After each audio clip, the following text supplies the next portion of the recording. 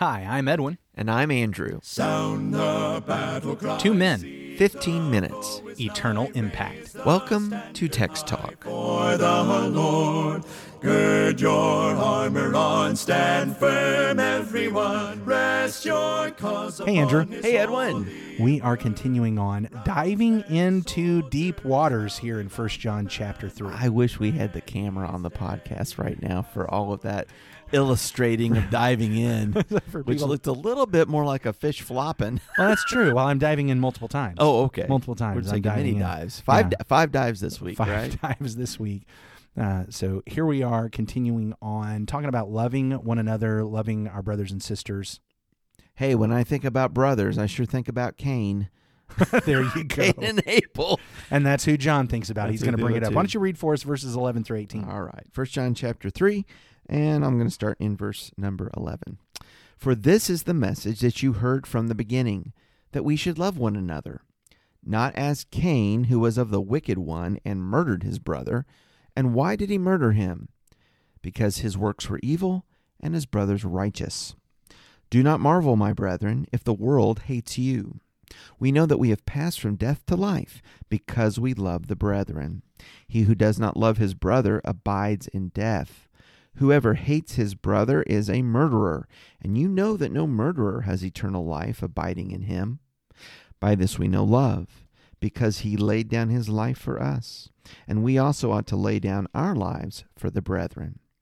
But whoever has this world's goods and sees his brother in need and shuts up his heart from him, how does the love of God abide in him? My little children, let us not love in word or in tongue, but in deed and in truth. In 1 John chapter 2 and verse 7, he had said, Beloved, I am writing you no new commandment, but an old commandment that you had from the beginning. Mm-hmm. And here he kicks off this paragraph with, this is the message that you heard from the beginning.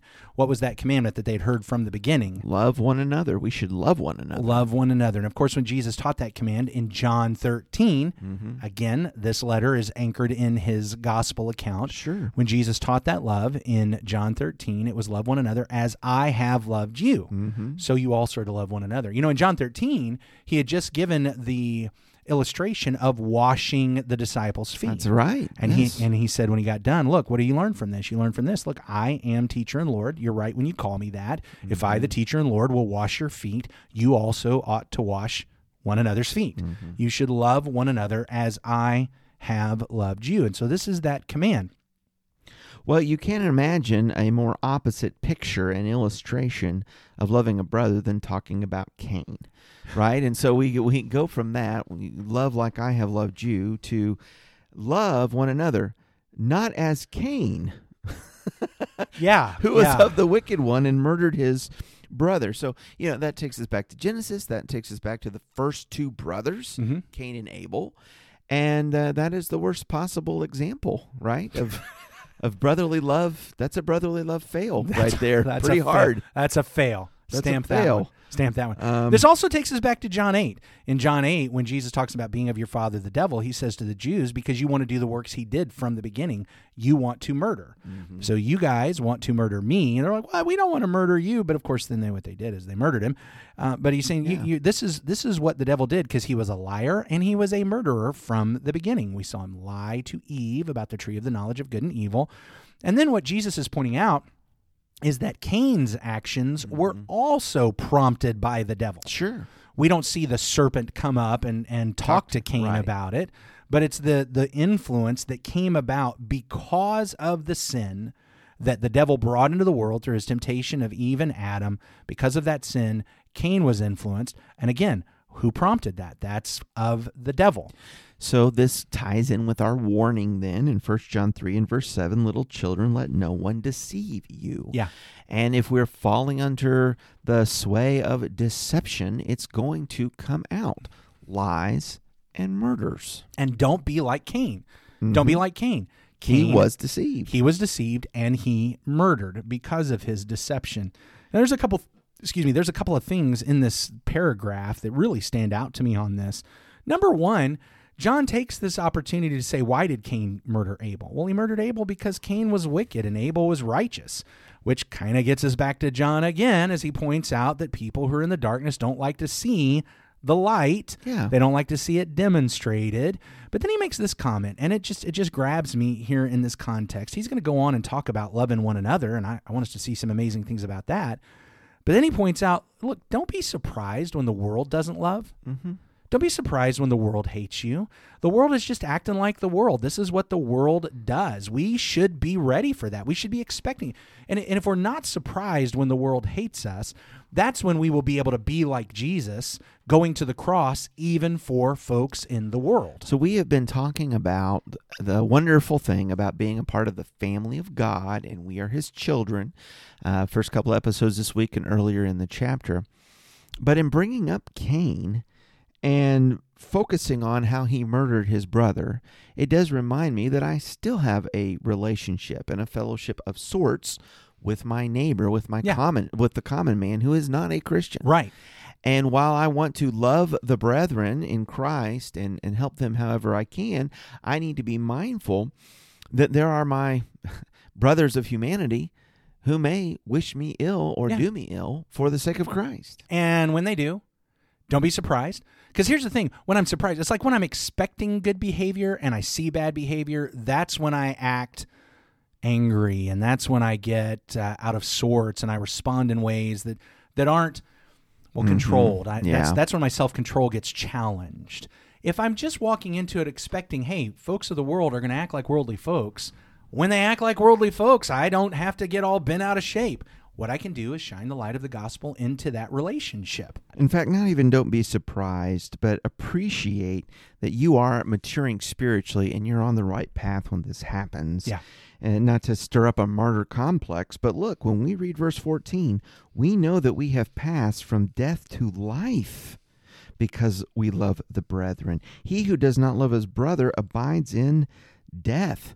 Look, I know I'm on the right path. The world is hating me, but I'm loving the brother, and I'm passing from death to life. This is where I need to be and what I need to be doing. Paul commented on something similar in Titus chapter 3 when he told Titus to preach to the folks on Crete, reminding them to be submissive to rulers and authorities, to be obedient, to be ready for every good work, to speak evil of no one, to avoid quarreling, to be gentle, to show perfect courtesy toward all people. These two verses help us understand what it means to shine the light of Christ into these relationships with the worldly. Because he says, for we ourselves were once foolish, disobedient, led astray, slaves to various passions and pleasures, passing our days in malice and envy, hated by others and hating one another. He said, we were living like that too. Mm-hmm. We know what that was like. True. Let's not be surprised. Let's not be surprised when they act like that. Instead, let's shine the light of the gospel in that. So we can love, and we can love so much better. Not just talking about it, but doing it. Yes. And that leads me to the second thing, which actually then gets into the love of one another. Because I think what happens is he brings up Cain and he says, don't be a murderer. And I think we're probably all like, check. All right. It wasn't my temptation today, but we take it a day at a time. One day at a time. Hey, I'm doing pretty good. I've never murdered anyone. Yeah. And then he brings it down to, of course, you remember when Jesus preached his Sermon on the Mount, he said, well, it's not just about murder. Actually, the fulfillment of that is, well, don't be angry. Yeah. Don't be angry. And if you insult your brother, John brings it in here and he contrasts. He says in verse 15, everyone who hates his brother is a murderer, and no murderer has eternal life abiding in him. So if you hate, well, hey, check. I don't hate anybody. I mean, hate is a strong word. It is a strong word. Try not to say that. Yeah. Now, but actually, he says, instead of being Cain, be Jesus. By this we know love, that he laid down his life for us. Now we've got to, wait a minute. Instead of murdering, sacrifice yourself. That's right. Mm-hmm. Cain killed his brother. Jesus died for his brother. Yeah. And what a fantastic contrast that is. This is not just about avoiding Cain. It's about pursuing Jesus. And then he puts legs on it. Mm-hmm. In verse 17, if anyone has the world's goods and sees his brother in need, yet closes his heart against him, how does God's love abide in him? Now, look, I've never murdered anybody. Right. And I might even say I've never hated anybody. I mean, listen, I've strongly disliked some people, but I've never hated anybody. Yeah. Okay.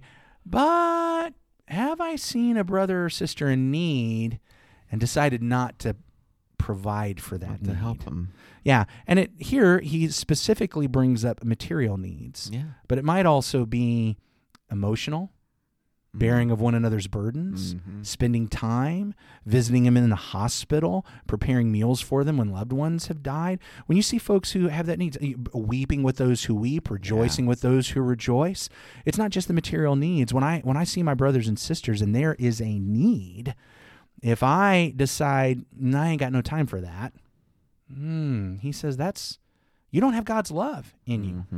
And look, it's more nuanced than that. I get it. We've only got 24 hours in the day. Fine.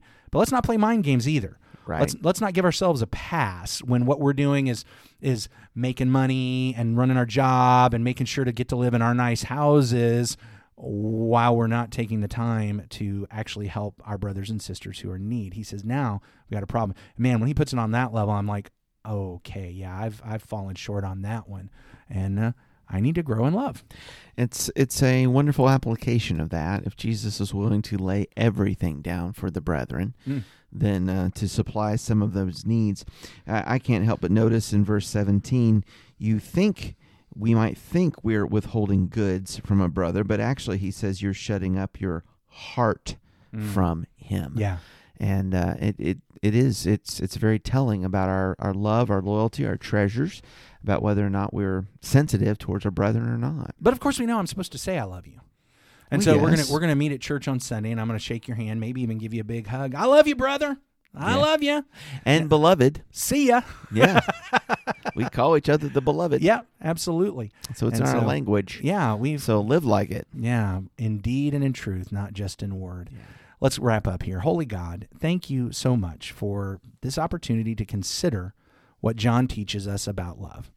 Thank you for the opportunity to flee Cain and pursue Jesus. And I just have to admit, I am really bad at loving like Jesus. And so I'm going to ask you, Father, to please bring people into my life that can strengthen me. Help me to find things in Scripture that will encourage me. Help me to become more like your Son, Jesus, and I pray that for all of my brothers and sisters. I am so looking forward to when we have become like you. And while we're on that journey right now, I pray for your strengthening power in our lives, that your Holy Spirit will strengthen us in our inner being, that we would love and have joy and peace and patience, that we would bear that fruit for your glory, and that we would not be deceived by anyone who wants to give us permission to sin. Lord God, we love you so much. We thank you for loving us first. And it is through your Son who loved us and died on the cross for us that we pray. Amen. Amen. Thanks for talking about the text with us today. I'm Edwin Crozier, and I'd like to invite you to join the Christians who meet on Livingston Avenue in Lutz, Florida this Sunday for our Bible classes and worship. You can find out more at christiansmeethere.org. Check out our daily written devotional that goes along with today's episode. You can find a link for it in our show notes. Michael Eldridge sang all 4 parts of our theme song. You can get more from him at acapeldridge.com. Please remember to subscribe, rate, and review Text Talk in your favorite podcast app so others can find it and learn about it more easily. Have a fantastic day. Steady, pass the word along. Onward, forward, shout aloud, Hosanna. Christ is captain of the mighty throne. Because when I think about raising Cain, I think about Edwin Crozier. A hater's got to hate. Sorry, couldn't resist. So they're going to act in the ways that we expect. And you just got to shake it off.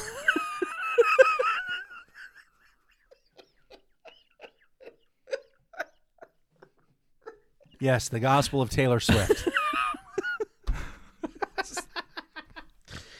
That's just what it, yeah, that's just another way to say it.